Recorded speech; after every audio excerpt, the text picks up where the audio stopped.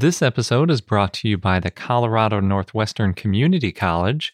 Join them for 2 weeks digging up dinosaur bones from the Jurassic period in Northwest Colorado this summer. For details, go to cncc.edu/dinodig.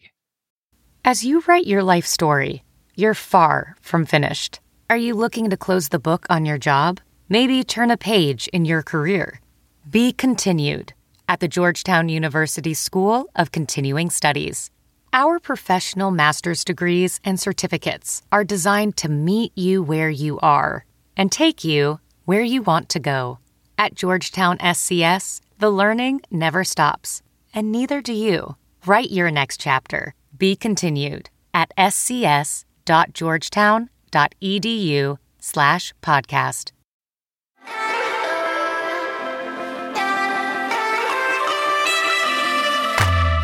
Hello and welcome to I Know Dino. I'm Garrett. And I'm Sabrina. And today in our 355th episode, we've got a bunch of news, including 2 brand new theropods. Nice. We're each doing one of them. Mm-hmm. And we have dinosaur of the day, a rhinoceratops. But before we get into all of that, we want to thank some of our patrons.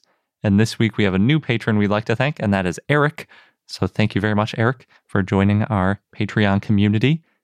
And then rounding out our shout-outs, we've got the Georges family, Ellen, Rhinosaurus, Gabe, Jurassic Jim, Anne, Neelovinator, Vincentrosaurus, and Bruce. Awesome. Thank you so much for supporting us and being a part of our community. And if you haven't already seen, we're doing our YouTube live stream because we reached that Patreon goal of 200 patrons. And so join us on YouTube on September 25th. Yep, that's a Saturday. And for our patrons, you get first dibs on asking us questions. Yeah, we've already got quite a few in the Discord server. So if you want to add yours, head over and ask us whatever you want about the show or about how we got started or dinosaurs or whatever you want to know. Yep. So if you want to join our growing community and make sure your question gets answered, then go to our Patreon, patreon.com/iknowdino. And now jumping into the news. Ooh, I wasn't expecting that.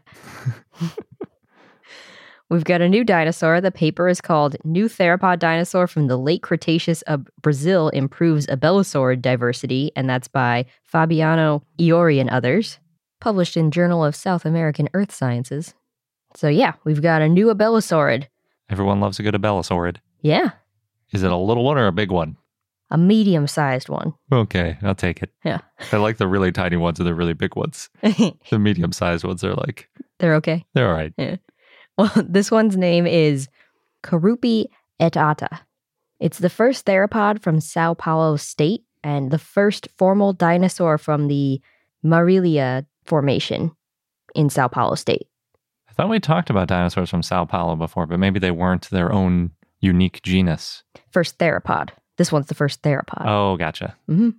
So Karupi lived in the late Cretaceous, and it helps show more Abelisauroid diversity in western Gondwana. A lot of titanosaurs have been found in the area. Maybe that's what you're thinking of, Garrett. Mm. Up to 10 species. I mean, they're the most memorable, so. And then, not many theropods and no ornithischians, at least so far. The theropods that have been found were mostly included isolated and fragmentary teeth and bones. So that's why this is the first formal dinosaur name. In the paleoart by Julia d'Oliveira, it shows the dinosaur in a desert environment, and you can see it's got the large head, short arms, long tail, robust body. It did live in a desert environment.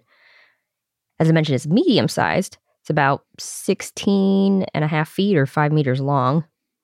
And the name, I'm just going to quote from the paper, quote, Karupi refers to a legendary monster of the Guarani indigenous culture, god of fertility and sexuality. The choice of the name is due to the fact that the fossils were found in the region of Motel Paraiso, Paradise Motel, a place intended for intimate encounters, end quote. This is a pretty entertaining backstory for a dinosaur name, the Paradise Motel. Yes. So Karupi is one of 7 monstrous children, and Karupi is known for having a prehensile male appendage. We'll keep it at that. The species name, I'll also take this from the paper, quote, Etaata, comes from the indigenous language Tupi and has two roots, eta for rock and ata for hard, in allusion to the very cemented rocks of the Marilia Formation at the Monte Alto region, end quote. Hard rocks at the Paradise Motel. Yep. Interesting. So they first found fossils of Karupi in 2002. They found an incomplete pelvis. And then later excavations found 3 caudal vertebrae and quote-unquote other undefined bones. And this paper describes the vertebrae, and those vertebrae was enough with the pelvis to name the dinosaur. So the pelvic girdle, which was found in 2002, was described in 2014 by Mendez and others. And it wasn't named then as a dinosaur, but they knew it was from an abelosauroid based on the fusion of pelvic elements. And they said it could possibly be an abelosaurid based on its size, but at the time, there were no unique characteristics to identify it by, so they couldn't name a particular genus or species. So what changed? The caudal vertebrae. Oh, gotcha. Yeah. But at the time, back in 2014, they also said it could be a noosaurid based on the size, and they're closely related to abelosaurids. And they also said this is the first time that abelosauroid bones had been reported from the area, and that there were traits related to muscle insertion in the pelvic girdle, and together with the caudal vertebrae that they described this year and used to name the dinosaur, that means Karupi probably had a robust body. And it also means Karupi was an abelosaurid because of the caudal vertebrae and because the pelvis is more robust than noosaurids. So it was stockier than some of the other contemporaries. Yep. And those vertebrae were the key. There's fused bones, so they know it was a mature individual. And there's a lot of unique characters in the caudal vertebrae, especially in the first caudal vertebra. And one of those characters is it has a notch. And the way that first caudal vertebra is built probably means that Karupi had a rigid tail, and that would help it run quickly. The authors also said being robust would have helped Karupi look for prey and water over a large area. So it lived in an arid environment. There was very little rainfall, between 12 to 8 inches or 300 to 200 millimeters of rain each year. It's about like Southern California. Oh, it's that low. Yeah. It's a little deserty. I always forget. But mollusks, fish, and crocodiliforms were found in the area, so there were bodies of water. When they're looking at the taphonomy, the authors suggested that the holotype died near where it was buried, and it was buried shortly after dying. Some of its bones were moved a short distance and then buried on a, quote, poorly drained floodplain. There's some desiccation marks, it's removal of moisture, and some disarticulation, so the fossils were probably out in the air for a short time before being buried. They said there were no wear marks, so the bones probably didn't travel far from where the animal died to where it was buried. The pelvic girdle is considered to be low transportable, and the vertebrae are considered to be high transportable, but having both nearby, plus no heavy fossils like an articulated skull and jaw, helps to show this, quote, short distance transportation. Yeah, that is interesting. That you've got one of the heavier bones and some of the lighter bones and none of the in between. Yeah. So phylogenetically, we only know enough so far to know it's an abelosaurid. The holotype's just a little too incomplete. But the fossils now are housed at the Paleontological Museum, Professor Antonio Celso de Arruda Campos. The Arruda Campos sounds familiar. The rest of it doesn't, probably because they don't have a ton of dinosaur discoveries. Or maybe it's because they're all titanosaurs. Or maybe that's why it does sound familiar. Could be. Well, hopefully they find more, so we at least know what its head or hands or feet or legs looked like. And it seems likely. Just a few years ago, all we knew was the pelvis. It's true. So the other new dinosaur that we have is more exciting. What? At least it got picked up in more news stories because it has a connection to Tyrannosaurus. Oh, yeah. There were a lot of headlines. It's so funny how it's like any dinosaur that's found that is a Tyrannosaur or a Tyrannosauroid gets all these T-Rex headlines. And then even ones where it's like they're in the same ecosystem as a Tyrannosaur get lumped in and get a lot of excitement. So really, a Tyrannosaur being in your fauna is good for your career if you're a paleontologist. So this one is a new Allosauriod from Uzbekistan, and the paper is a new Carcharodontosaurian theropod dinosaur occupies apex predator niche in the early late Cretaceous of Uzbekistan. Anything that's an apex predator, too, I think there's more excitement around. Yep, they squeezed that into the title, maybe to make it more exciting. The paper was written by Kohei Tanaka and others and published in the Royal Society of Open Science, which means you can read it. It's open access. So obviously, as a Carcharodontosaur, it is not a tyrannosaur. But Carcharodontosaurids are the last surviving group within Allosauroidea.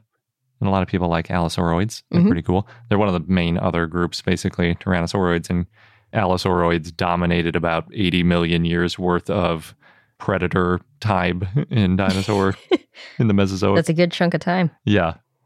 This new Carcharodontosaur was found in the Bisecti Formation, which has been coming up more and more. Mm-hmm. That makes it about 90 to 92 million years old, and that area includes Jara titanus, which is a diplodocoid, but not a titanosaur. Still a sauropod. Yeah, that one was just described this year as well. And Timurlengia, which is an early tyrannosauroid, but not a true tyrannosaurid, because 90 million years ago, I don't think we had any true tyrannosaurids yet. I think they were all still in tyrannosauroid territory. Is that how this new dinosaur became the apex predator? Pretty much, yeah.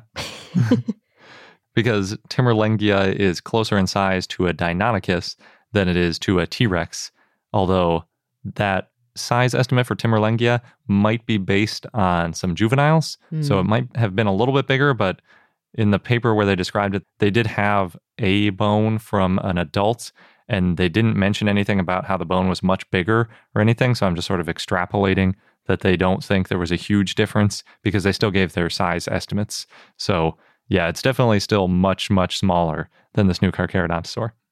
So there's a little backstory because everybody's interested in the T-Rex versus other predator story. Tyrannosauroids spent tens of millions of years as smaller non-apex mesopredators in their ecosystems.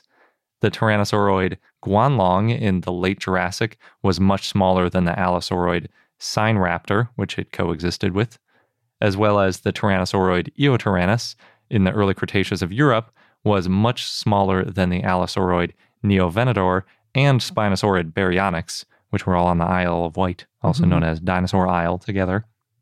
This new dinosaur is Ulubaysaurus uzbekistanensis, and Ulubaysaurus is after the, quote, Timurid Sultan Ulubey in recognition of his early scientific contributions as a 15th century astronomer and mathematician in Central Asia region, parentheses, now Uzbekistan, end quote. That's pretty cool. Yeah, he clearly achieved a lot if 600 years later people are remembering him from his accomplishments. And I saw on the dinosaur mailing list, someone wrote that he is also, quote, grandson of Timur, aka Timurlung, the source of the name of the sympatric Tyrannosaurus timurlengia, end quote. Interesting. When I was digging, I thought that Timurlengia was named after the Timurid Empire, and that was the origin of the Tyrannosauroid name. But I guess if the empire is named after the guy, and then a dinosaur is named 600 years later, whether it's named after the empire or it's named after the guy who founded the empire. It's kind of similar. Yeah. Overlaps there. Yeah. Yeah, that Timurid Empire is really interesting. It was huge. It was like Turkey all the way up through Uzbekistan, basically all around the east end of that Caspian Sea. Cool. But I guess Uzbekistan must have been a major part in it if the things from Uzbekistan are getting named after it. Mm-hmm. So the holotype of Ulubaysaurus is basically just a partial left maxilla or part of the upper jaw, and then, like the tooth sockets in the bottom of the upper jaw. It doesn't reach all the way to the top because it is a pretty small piece. It's amazing how much you can figure out about a dinosaur based on part of a jaw. Yeah, and it does not look like it's in good shape. It looks like just a triangular piece of rock with some holes in it that's like really irregularly shaped. Like the surface is very worn down. But they did manage to get a ton of details from it, including like different angles where it articulates with other bones in the skull. And there's like a ridge in it that makes it look like it's in a specific group, which is how they figured out that it's an Allosauroid. And being an Allosauroid, that makes it a Carcharodontosaur, basically, because that's the only group that was around at the time. But I think there were a couple features, too, that made it Carcharodontosaur specific, like the ratio of the tooth roots. So some really specific characters. Yes, they managed to get out of this nondescript looking block. Cool. But they did also refer another piece of a left maxilla and a piece of a right maxilla, which used to be referred to a dromaeosaurid. So there's 3 bones, I guess, or 3 very partial bones. Well, that helps. The more bones, the merrier. Yes. The holotype was actually found back in the 1980s. I was kind of excited when I saw this discovery because I was like, oh, that means there are people doing a bunch of digging in the area, but I'm still not sure if people are actively excavating in Uzbekistan and Tajikistan and some of those other areas around here. But this bone was found back in the 1980s by a colleague of Lev Alexandrovich Nesov, which I'm pretty sure is the same Nesov that wrote the book on paleontology from the area in the 1990s. The holotype sat in a collection for about 40 years before it was rediscovered. That happens. Yeah. I think it said that somebody noticed it again in about 2019. So it got published very shortly after that. Yeah. In terms of publishing timelines, typical publishing timelines. Well, probably took a while to prepare, too. I'm not sure. Yeah, I'm not sure if it was already prepared or not. Oh, yeah. There were some teeth and other fragments from presumed Carcharodontosaurids that had been found in the area. So people were on the lookout for a more complete Carcharodontosaurid find for a while because we figured they were in the fauna. We have the teeth and other little bits, but it wasn't enough to name a dinosaur. So it was just like, we think Timurlengia wasn't the apex predator because we find these bones that look like a big Carcharodontosaur, but we're not really sure. And this sort of helped us get a more complete picture of that. So the holotype of Ulubesaurus is 24.2 centimeters long and 13.1 centimeters tall, or about 9.5 by 5.2 inches. So not particularly big, although it's not tiny. It's Right. like, you'd need 2 hands, I guess, to hold it, potentially. It includes 8, quote-unquote, subrectangular tooth sockets. Oh, subrectangular. Yeah, it's interesting. I think by that they mean like rounded a little bit. Mm-hmm. One socket has an unerupted tooth in it preserved as well, although there weren't any fancy pictures of CT scans, so that might come in another paper later. Mm-hmm. The sockets are relatively narrow compared with Timurlengia, which was interesting to me because I know that Tyrannosaurids have those big, banana-shaped Yeah. teeth. They're always described as like they're very wide, very almost round compared to most other dinosaurs that have more knife-like teeth, Mm-hmm. at least when they're predators. But even Timurlengia, which was 90 million years ago, so like over 20 million years before T-Rex and true Tyrannosaurids, a lot of the true Tyrannosaurids still already had these like much bulkier teeth. Mm-hmm. It's interesting. They're just biding their time. Yeah. And Ulubesaurus also has a number of features in common with different Allosauroids. And when comparing the maxilla specifically, they were able to come up with a ratio of that sort of maxilla size Mm-hmm. to overall body size. And they gave a pretty specific body size estimate for this less than a foot long chunk of maxilla. They said that this Ulubesaurus was about 7.5 to 8 meters or 25 to 26 feet long. And they estimate that it weighed over a ton. So they were a little more loosey-goosey on the weight estimate, Right. fortunately, because trying to do a weight estimate from a partial maxilla is really, really speculative. Mm-hmm. I like that they can give a rough estimate of the size. Yeah, it's nice. I mean, I always want to give a rough estimate, even if it's very rough. If it had to be like 5 to 10 meters, that's still better than nothing Mm-hmm. to give you an idea of what it looked like. But the fact that they went through the effort of trying to really nail down just how big it is nice. I think 7.5 to 8 meters or 25 feet-ish doesn't sound that big, but it is the largest known predator, also known as the apex predator in most cases, Mm-hmm. of its ecosystem. It's bigger than Karupi was, and that one was considered mid-sized. Yep. I think this one is probably still considered mid-sized just because we've got Carcharodontosaurus, which is way, way longer, like almost twice as long. Mm-hmm. So you probably couldn't consider this one a large Carcharodontosaur. Large for its ecosystem. Yes, because all the known Tyrannosauroids and Dromaeosaurids from the area would have been much smaller and therefore relegated to being mesopredators and not apex predators. I keep bringing that up because my fun fact is about mesopredators. Oh, okay. Ulubesaurus is the first Carcharodontosaur known from late Cretaceous Central Asia. if you wanted to know the superlative, because every dinosaur needs a superlative. It has to be the first of something, or the biggest, or the oldest, or something. Like Brontosaurus, the best dinosaur. That is not its preferred superlative.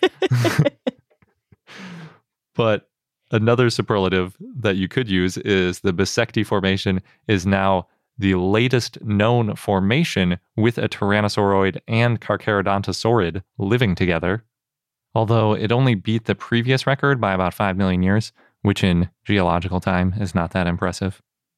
The previous record was the Musson-Touchet member of the Cedar Mountain Formation. I love Musson-Touchet.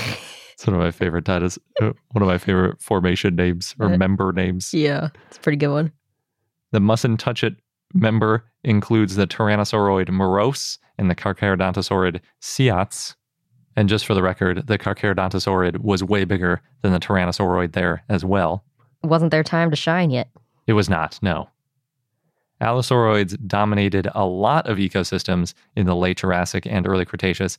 Ulubasaurus and Timurlengia is actually the 5th known set, including an Allosauroid, a much larger Allosauroid, and a smaller Tyrannosauroid. So I already mentioned 4. Other than Ulubasaurus and Timurlengia, there's Sinraptor and Guanlong. There's Neovenador and Eotyrannus, and Seats with Morose. But the last one actually has 2 Allosauroids and 2 Tyrannosauroids. It's Allosaurus and Saurophaganax with Tanicolagrius and Stoxosaurus. I feel like you can make a fun story about like best of friends, the large Allosauroid with the small Tyrannosauroid. But they wouldn't have been friends. Oh, that's true. The best of enemies. Yeah. The rivalry that lasted tens of millions of years all over the world. Yeah. So Tyrannosaurids basically stayed small until Allosauroids disappeared. And this is one more piece. So we now have 5 or 6, if you want to include both from the Morrison Formation, that all match that pattern. And we still don't know why that happened, but it might be that Allosauroids were dominating and it took an environmental change or a change with their food in order to upset that balance and bring the Tyrannosauroids up. But Allosaurids basically disappeared when Tyrannosauroids took over. So they ultimately won. Yeah, but they had a short reign because they were only around about 20 million years on top before the end Cretaceous extinction. Oh, yeah. Then I guess it's kind of a toss-up if you're looking at it by length of time. Or last man standing, last dino standing. Unfortunately, we can't tell the closest relatives of Ulubasaurus because, again, we have a very partial maxilla and a couple other fragments to work from. Hashtag need more fossils. Yeah. They did try to do a phylogeny. I don't even think it's worth mentioning what the results were because it's just like a big mess. But if we do find more fossils, we might be able to learn if they came from Europe or East Asia, since those are the most likely places for it to come from. I guess maybe it could come from Africa or South America if it went on quite a crazy journey. We've seen stranger things. A lot of dinosaurs went on lengthy journeys. Yep. This episode's brought to you by the Colorado Northwestern Community College, where you can become a part of the scientific process. As a participant, you can go on a real-life dinosaur dig, and you'll be helping to advance science and our understanding of the ancient world. What's really cool is that the fossilized bones that are being excavated, they're public, and they're going to be displayed and preserved for future generations to study and admire. Yeah, we've mentioned how that's a really important part of the scientific process, not just getting them out and describing them once, but keeping them and preserving them so that future questions and future scientists can take a look at those bones to answer new questions and validate results.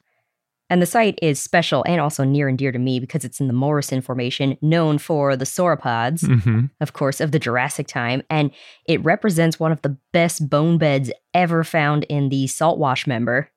Yeah, the current interpretation is that the site was the result of a Brachiosaurus sort of jamming up a river and then other carcasses piling up behind it. Oh, no. And that's how we got a bunch of different types of dinosaurs all fossilizing together. So, oh no, but also, yay.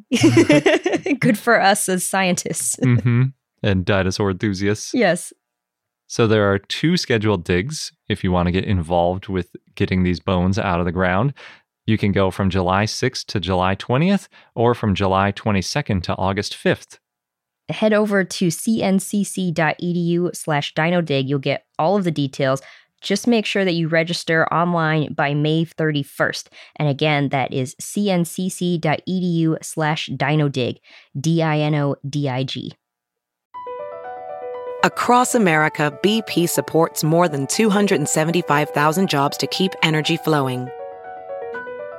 Jobs like building grid-scale solar energy in Ohio and producing gas with fewer operational emissions in Texas. It's and, not or. See what doing both means for energy nationwide at bp.com/investing in America. Next in the news, there were 3 types of dinosaur footprints recently found in Rajasthan, India. They're found in the Thar Desert. And these footprints, they're about 200 million years old. They found 2 Eubrontes species and 1 Growlitore species. And these are all theropod species. They got 3 toes. I guess they were all existing Eubronte species. Yeah, there's Eubrontes giganteus and Eubrontes glenrosensis. I guess where Glenrosensis was found. Yeah. The Glen Rose quarry. Yeah, that's a good point. And then the Growlitore is Growlitore tenuis. I don't know that one. Eubrontes gets all the press. Yeah, that one does sound more familiar to me. So both Eubrontes tracks they're about 14 inches or 35 centimeter footprints. And the Growlitore footprint's about 2 inches or 5.5 centimeters. And that one had very narrow toes and long claws. Oh, those are totally different animals then. Or maybe a very young animal. It's really hard to tell from just footprints. It's estimated that the dinosaur that made the Eubrontes tracks were between 39 to 49 feet or 12 to 15 meters long and weighed 1,100 to 1,500 pounds or 500 to 700 kilograms. And it's estimated that the Growlitore tracks belong to a dinosaur that was 6.5 to 10 feet or 2 to 3 meters long. These dinosaurs, they lived in a semi-arid environment, and they're saying it's likely that they're going to find more evidence of dinosaurs in the area. Maybe we'll find some bones next to some tracks, and then you can figure out what exactly made the tracks. A dinosaur fossilized in its own trackway. Oh yeah, that'd be great. That'd be convenient. Be very thoughtful of that dinosaur. Yeah. In Canada, Denny the dinosaur has been fully restored. We've talked about Denny before, probably while it was getting restored. It's that brontosaurus statue at the Calgary Zoo in Alberta. I still always think I should pronounce it Diney the dinosaur, but it definitely looks like Denny. Yeah.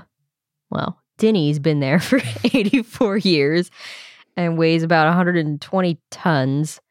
And part of the restoration was getting the neck and left rear leg repaired.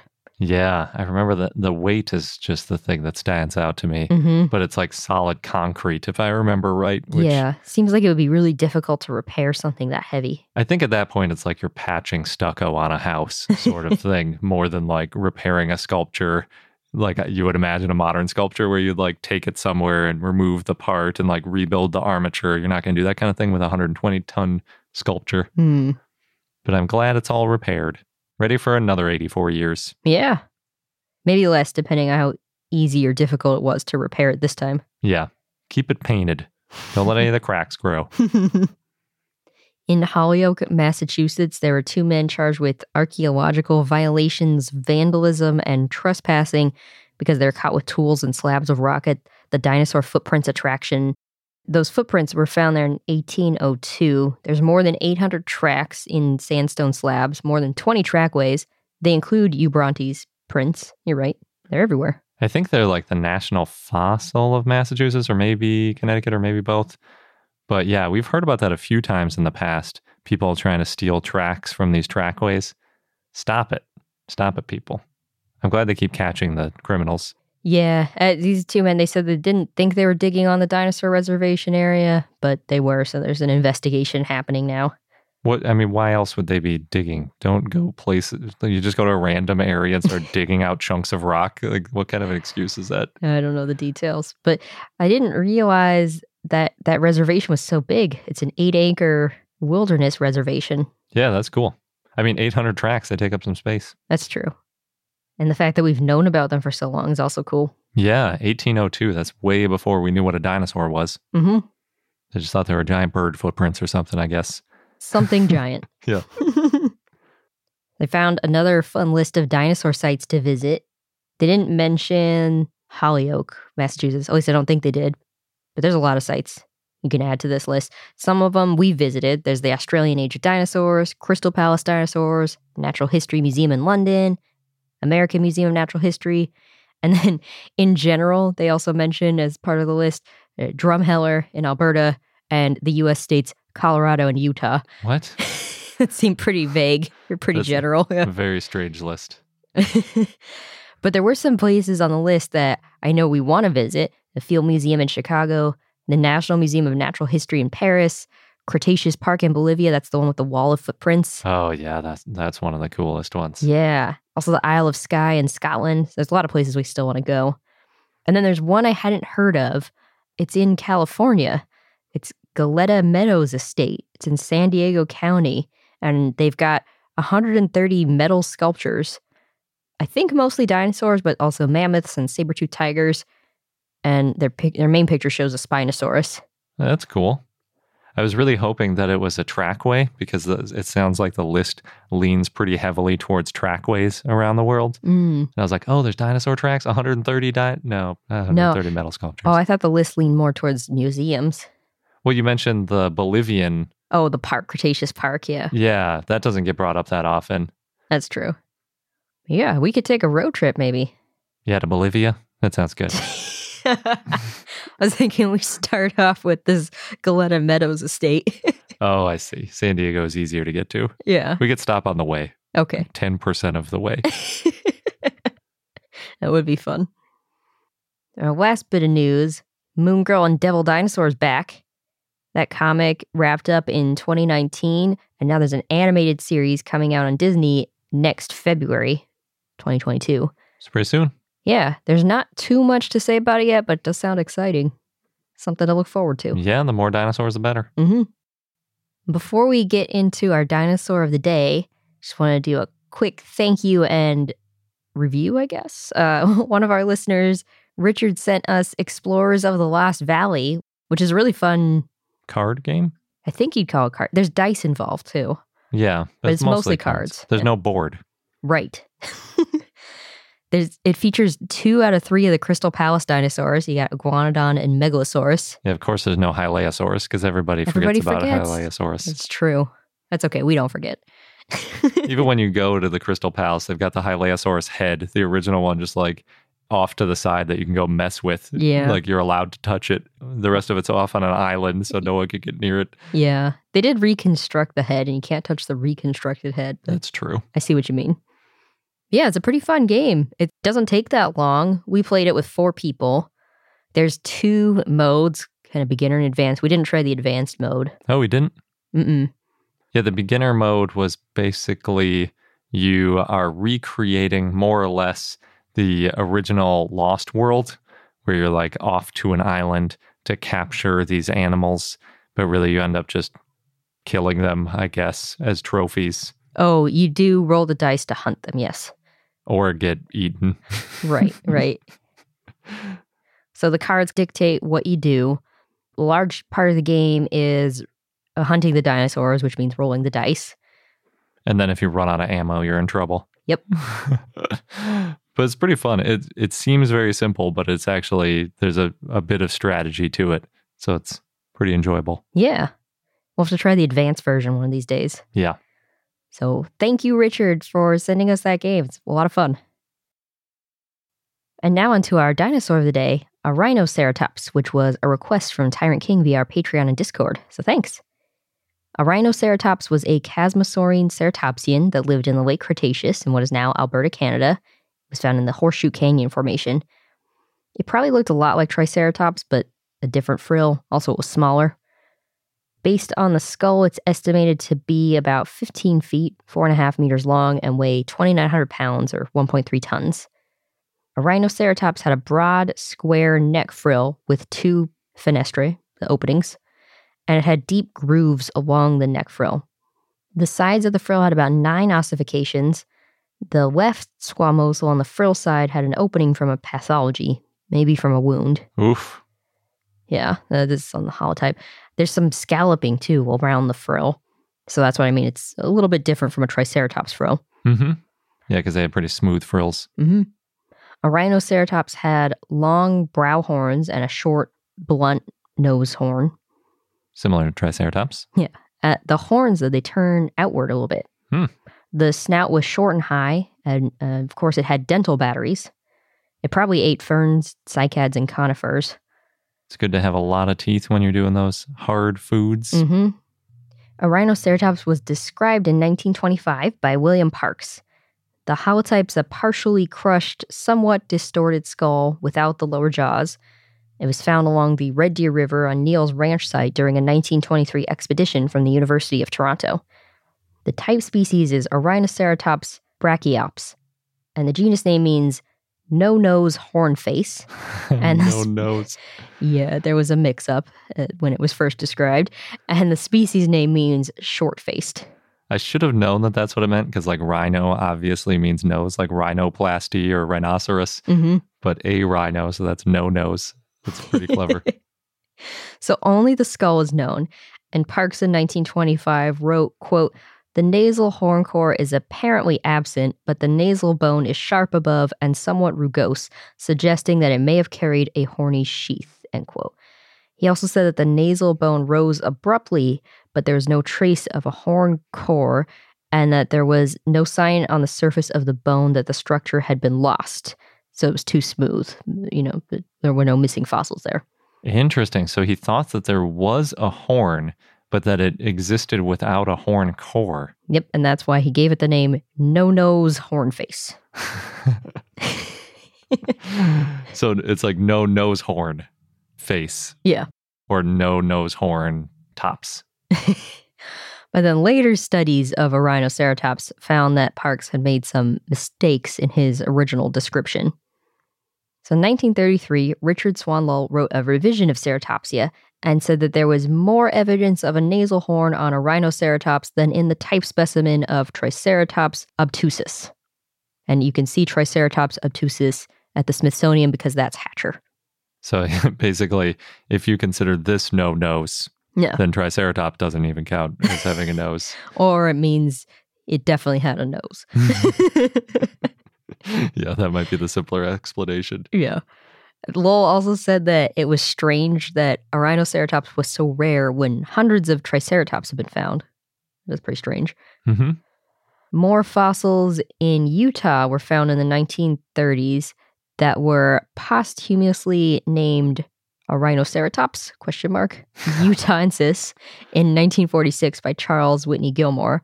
So they picked a new species name for it. Yeah, Gilmore wasn't sure if it was a Rhinoceratops because at the time there were fossils from up to 11 individuals of an undescribed ceratopsian, and they were all fragmentary, so it was really hard to tell what they should be assigned to. And then Gilmore actually died the year before that was published, so a colleague probably finished his paper. In 1976, Douglas Lawson reclassified a Rhinoceratops utahensis as Torosaurus utahensis. And he said it was different from the other species Torosaurus latus because Torosaurus latus had a proportionally shorter squamosal bone. In 2011, Helen Tyson said only the type specimen could be considered for sure to be a Rhinoceratops brachiops, and also said that yes, a Rhinoceratops did have a nasal core, and that Torosaurus is the closest relative of a Rhinoceratops. So I didn't realize until I was doing this research that a Rhinoceratops kind of mixed up in the Torosaurus Triceratops debate a little bit. It is, yeah, because if it's the closest relative, it could get lumped in along with Torosaurus, and you could have an uber Triceratops genus. Well, I don't know if it would get lumped in. It just depends, on how similar it is. So in 2014, more Rhinoceratops fossils were found. It took them 2 years to excavate. They found babies and adults. So it's possible a Rhinoceratops traveled in herds or families. They found a bone bed with 5 specimens, and before that, a Rhinoceratops had only been known from 2 skulls. So, yeah, that's really good. Yeah, that is good. It's also nice to hear that they found 5 more specimens of something and thought that looks like a Rhinoceratops and not something else, so that it's getting a little more material to work with. Yeah. Yeah, those fossils were found in 2010 by Frank Hadfield, who has been described as a dinosaur enthusiast, and he noticed the lower jaws and a horn core. I keep going back to those horn cores. It'd be funny if the first horn core you saw was the nasal horn core. There are over 3,000 pounds of fossils. They had to use helicopters to airlift some out. Nice. And then they prepared them at the Royal Tyrrell Museum. It's not clear how this group died. Could have been from a flood. The find included skull bones, parts of the arms, and hip bones.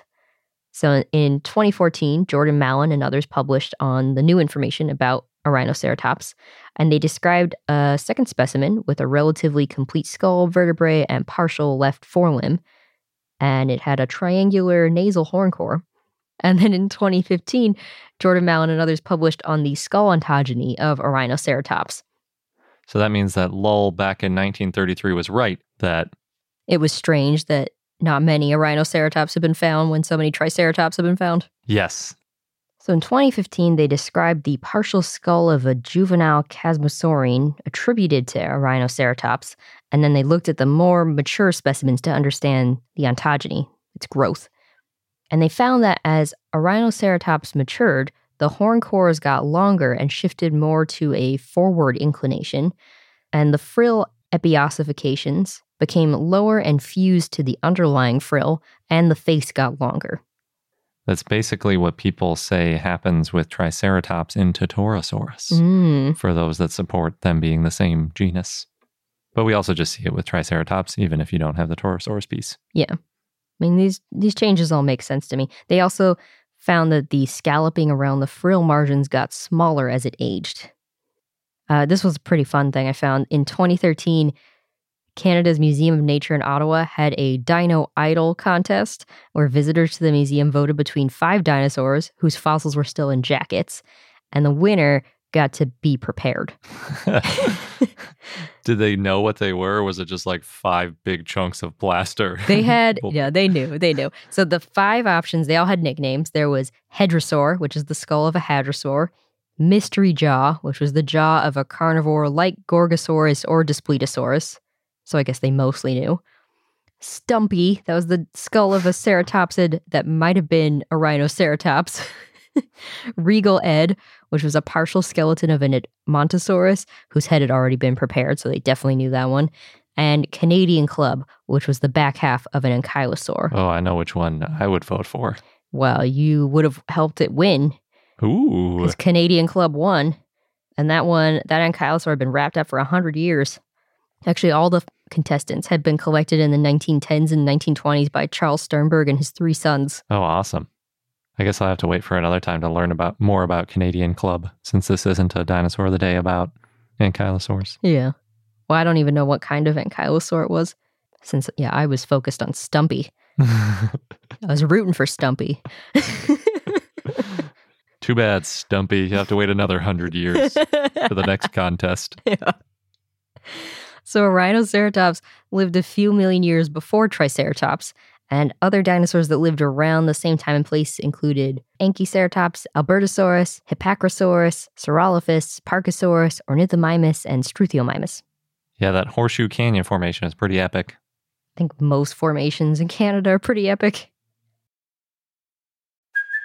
Hey, it's Kaylee Cuoco for Priceline. Ready to go to your happy place for a happy price? Well, why didn't you say so? Just download the Priceline app right now and save up to 60% on hotels. So whether it's Cousin Kevin's Kazoo Concert in Kansas City, go Kevin, or Becky's Bachelorette Bash in Bermuda, you never have to miss a trip ever again. So download the Priceline app today. Your savings are waiting.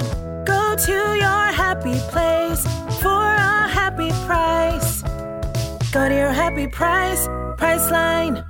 CarMax is putting peace of mind back in car shopping by putting you in the driver's seat to find a ride that's right for you. Because at CarMax, we believe you shouldn't just settle for a car. You should love your car. That's why every car we sell is CarMax certified quality, so you can be sure with upfront pricing that's the same for every customer. So don't settle. Find love at first drive and start shopping now at CarMax.com. CarMax, the way car buying should be. And before we get into our fun fact of the day, I've got a quiz for Sabrina. All right, bring it on. So I'm going to give you 7 animals in an ecosystem, and you got to pick out which ones are the mesopredators. And mesopredators are just not the apex predators, but they're Any kind of predator? I'm not going to give you the definition because that's half the fun. Oh, okay. So there's a cat, a coyote, a dragonfly, a lizard, a rat, a spider, and a wolf. I did those in alphabetical order. You can look at the list too if you want. Oh, okay. And there are multiple mesopredators, presumably. Maybe. Maybe. Somewhere between 0 and 7. Do I know what kind of cat? Like a house cat. Okay. Feral cat. Okay. I think the apex predator would be the coyote, which makes me think the rest of them are mesopredators. You're so close. The apex predator is the wolf. Oh, I missed the wolf for some reason. I was looking at the other. Oh, no. Well, it's interesting that you missed the wolf because the original thing I pulled this from didn't have a wolf. Mm-hmm. And then I added a wolf because I wanted to make a more obvious apex predator because I wasn't sure with cat and coyote if you'd be able to determine. Well, I figured coyotes are in packs, and compared to a house cat, a coyote pack would do better. Yep, you're right. But I don't know why I totally forgot about the wolf. Well, wolves are not around in our ecosystem very much these days. Yeah. That's probably why. But yeah, so there isn't really a right answer. And I didn't want to give you a definition because the definition is sort of up for debate. Mm-hmm. Some people classify it the way you did, which is everything that isn't an apex predator. Mm-hmm. And that's the definition that I like the best after doing a little bit of research on it. But sometimes what people do is they'll try to qualify it as like in the middle. So when you do the trophic level, so basically level 1 is a plant, and then level 2 in this one actually doesn't have any level 2 animals, maybe a rat. I don't know if they ever eat plants, but basically level 2, a lot of times the example is a bunny because it's like it only eats the plants. Mm-hmm. And then level 3 is the thing that eats the bunny. And then level 4 is the thing that eats the thing that eats the bunny, and so on and so forth. So theoretically, in this ecosystem, you could have it where the lowest one is the dragonfly, which gets eaten by the spider, which gets eaten by the lizard, which gets eaten by the rat, which gets eaten by the cat, which gets eaten by the coyote, which gets eaten by the wolf. This sounds like the woman who swallowed a fly. Yes, it's very much like that. But usually when you're doing these trophic level things, if you actually figure out how many things that animal ate and what those animals usually eat, it only goes up to like 3 or 4. It's usually as high as the trophic levels get. They go a little bit higher in the ocean. A lot of times they go up to 5 or 6 because like most fish eat other fish. Mm-hmm. So you can get a little higher of a trophic level. And then the highest things are usually like a mammal that eats the top of the food chain from the ocean. Because you can sneak one more level up by switching ecosystems partially that way. So like a polar bear eating a really big fish or like a small whale or something gets to like one up everything else. What if a polar bear ate a beached whale, but then a polar bear fell into the water and a whale ate it? Yeah, that could happen. But it's weird because I think the way they do it is like based on the normal circumstance, like what the average one does. Because yeah, it's like we could have this whole chain and then the wolf would be like trophic level 7 or 8. Mm-hmm. But usually... Sounds like a game. They really leveled up. Yeah, that's true.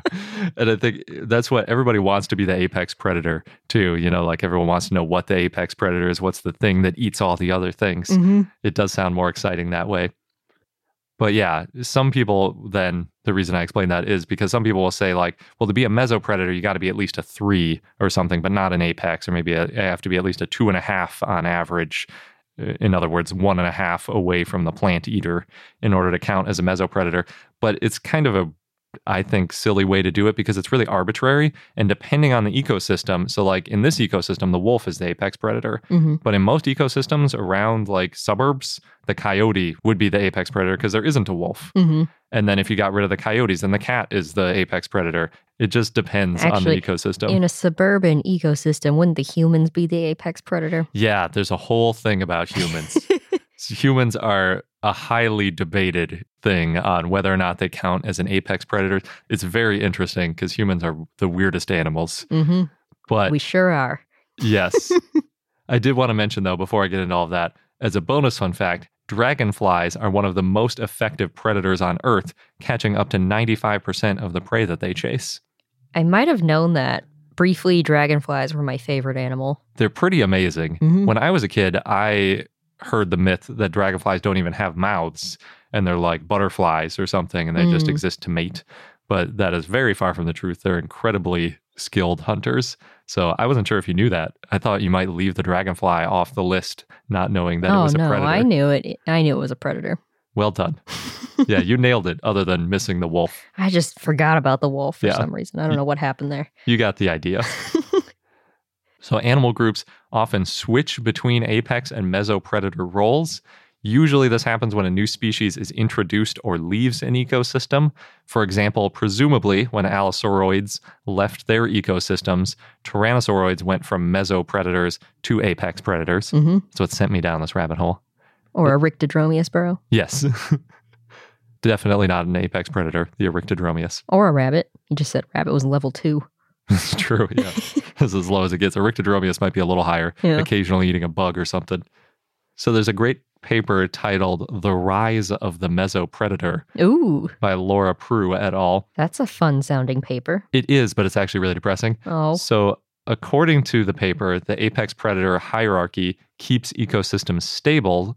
And the authors say, quote, mesopredator outbreaks often lead to declining prey populations, sometimes destabilizing communities and driving local extinctions.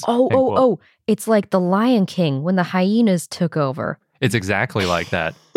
I didn't make that connection, but that is the perfect example. They couldn't control themselves. They overate. Yeah, and remember, it wasn't just the hyena. They had all these other animals that were like going nuts and eating everything they could possibly find. That is exactly what this is. Yeah, that's the perfect way to teach mesopredation as a problem to kids. Thanks, movies. Yeah, because basically the way they put it is mesopredators aren't being kept in line, so they hunt like crazy. And then a lot of times it's multiple mesopredators at once, just like the hyena. And I don't remember what the other predators were. Were there other predators? The lions.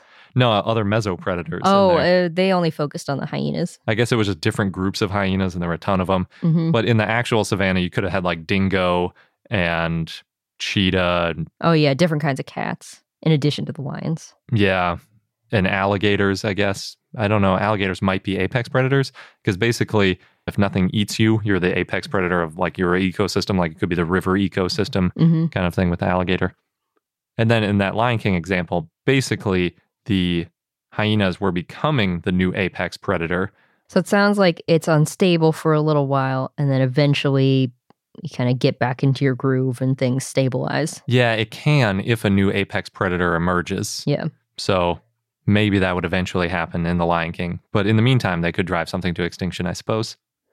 So apex predators also reduce the population of mesopredators, sometimes by directly eating them, but also by intimidating them away from prey. Again, that's like Mufasa, making the hyenas go somewhere else. And if the apex predator and mesopredator compete directly for the same prey, the mesopredator might just leave the ecosystem entirely. Oh, yeah. They can't get any food. Yeah. Or they're tired of the scraps. Yeah, or it's not enough to live on the little bit of food they can get. And then a new species might enter as another mesopredator from like a nearby ecosystem, for example. So what makes the thing an apex predator is basically that nothing eats it. It eats all the things below it on the trophic level. And when humans are around, we often focus on getting rid of apex predators, which leaves room for new mesopredators. For example, in California, there used to be bears and wolves and mountain lions, but they were mostly displaced. So we're left with just a whole bunch of mesopredators. We've got raccoons, feral cats, coyotes. Sometimes they become apex predators, but usually in these suburban settings, they're not really becoming apex predators and dominating the ecosystem. No, but we also avoid them. Yeah. But in that context, the humans aren't really apex predators because we're not going out into our immediate ecosystem and hunting things. Oh, I see. Yeah. So we're sort of removed from the direct ecosystem. We're observers. It's hard to fit humans into these models in a lot of ways. All I know is I stay away from raccoons. Yeah. In some cases, people are, though, because like if you go out and hunt a bunch of deer, you're sort of taking the role of the wolf that used to hunt the deer. So we can, it's messy. Also, some people do interact with raccoons. Yes, but that doesn't mean you're eating them. That's true. But if you scare them off, though, then you're sort of acting like an apex predator, too. I was thinking of a totally different, not predator role at all, where there's that video of that guy feeding hot dogs to raccoons. Yes. So that's actually the other way that I was about to mention of messing up the apex versus mesopredator relationship, and that is by adding food to the ecosystem. So our leftover food and pet food allows for some mesopredators to thrive, either intentionally or unintentionally. Usually it's unintentionally. Usually people aren't feeding raccoons, but some people do. But if you do it accidentally, you're still giving them a big new resource, and that new resource allows them to have more babies and spread out more and just in general thrive more than some of the other mesopredators, and they can take over a little bit more. Interestingly, though, it's not just about getting rid of apex predators and directly feeding them. Another thing that can do it is growing crops, because if you grow a bunch of crops, it increases the amount of crop pests, and that can feed the mesopredators that feed on those pests. So really anything that changes the ecosystem and that balance of food and predation can mess with what the apex predator is and what the mesopredator is and how successful the different groups are. So the conclusion of that Prue et al. Paper is that in the last 200 years, North American humans have reduced all apex predator ranges, but increased about 60% of mesopredator ranges. Interesting. So humans don't like having apex predators around them because depending on who you ask, we're not an apex predator. We might get eaten by them. Or if not eaten, injured. Yeah, or they sometimes eat livestock. There's like a lot of reasons why humans are afraid of apex predators and want to get rid of them. And then when you get rid of the apex predator, what happens is the mesopredators rise, and then thus the title of the paper. However, fortunately, recently there's been some reintroduction of wolves and some of the other apex predators back into the ecosystem, and it's helping to balance things out a little bit better. So both of those mechanisms, meaning the getting rid of the apex predator or changing the food supply for the mesopredator, are potential mechanisms for the Allosauriod to Tyrannosauroid apex predator switch, which happened in the late Cretaceous. For example, if the Allosaurids were killed off due to disease, loss of a food source, changing environment, or really any other factor, it would have left that room available for a mesopredator to step up, in this case, Tyrannosauroids. Yeah. Oh no, and then ultimately they didn't last as long, just like the hyenas in Lion King. Yeah. Although I'd say it was less their fault. Yeah. The Tyrannosauroids, that is. Yeah, that's true. And since there weren't any big herbivores that survived the mass extinction, it's not like the Allosaurids would have made it if it wasn't for those Tyrannosauroids wiping them out first, or whatever wiped them out first. But then they left a gap and a new apex predator rose up. Yes, that is true. Rise of the mammals. So that is one option. Well, that's definitely what happened with mammals. But as far as Allosauroids and Tyrannosaurids are concerned, another possibility is a food supply change. For example, roughly 80 to 90 million years ago, Hadrosaurid and Ceratopsid populations started increasing pretty significantly. And say if Allosauroids specialized on feeding on sauropods and Tyrannosaurids specialized on Hadrosaurids and or Ceratopsids, all of a sudden Tyrannosauroids have way more food to exploit, like the raccoons that are getting fed and finding trash all over the place to eat. Then those Tyrannosauroids can use that food to grow their population and maybe even their own body size over evolutionary timescales and eventually drive the Allosauroids to extinction.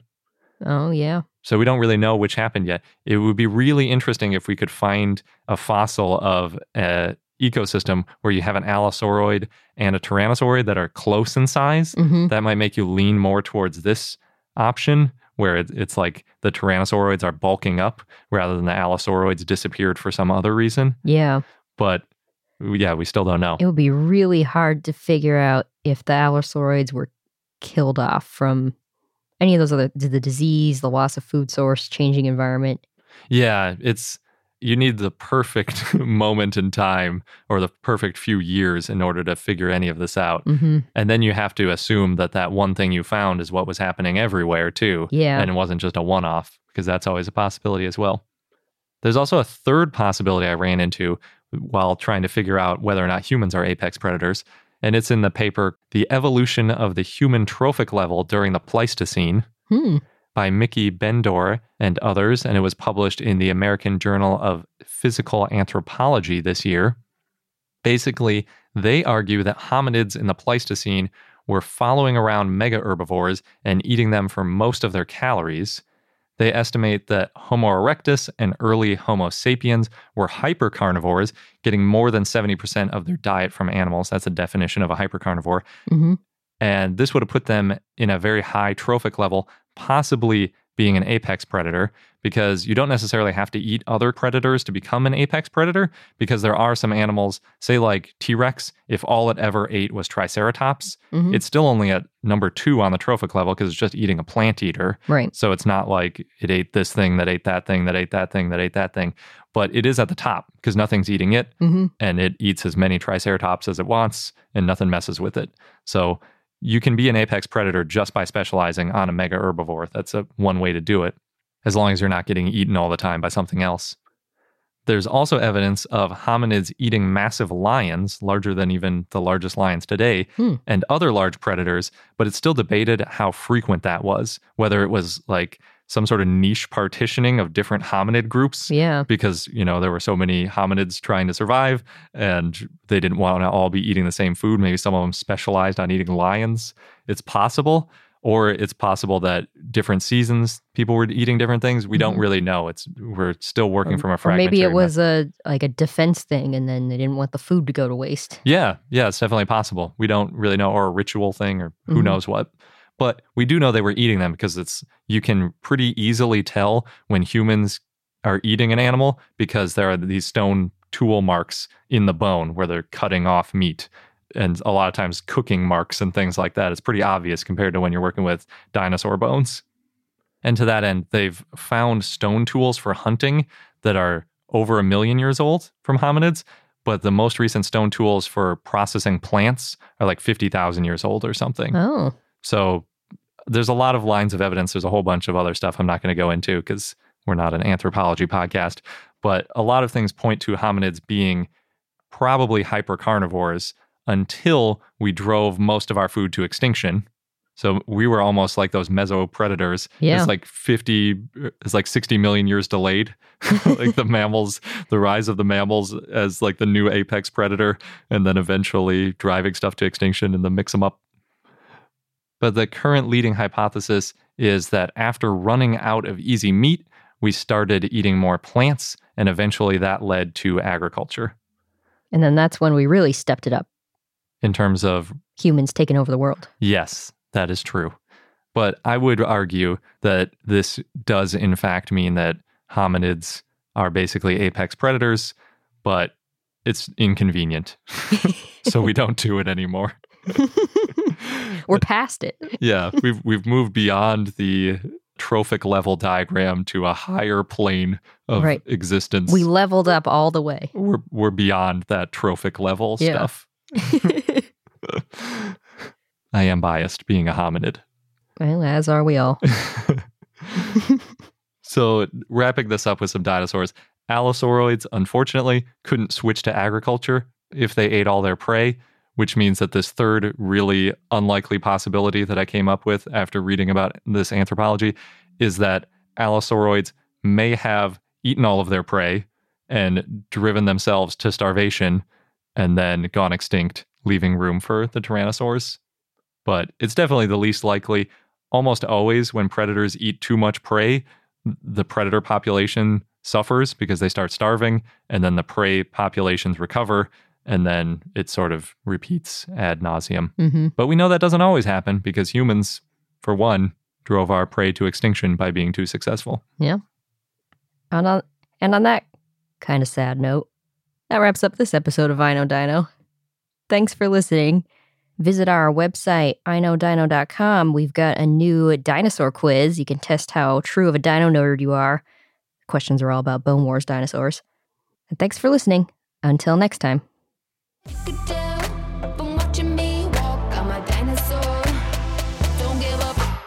Look around. You can find cars like these on AutoTrader, like that car riding your tail.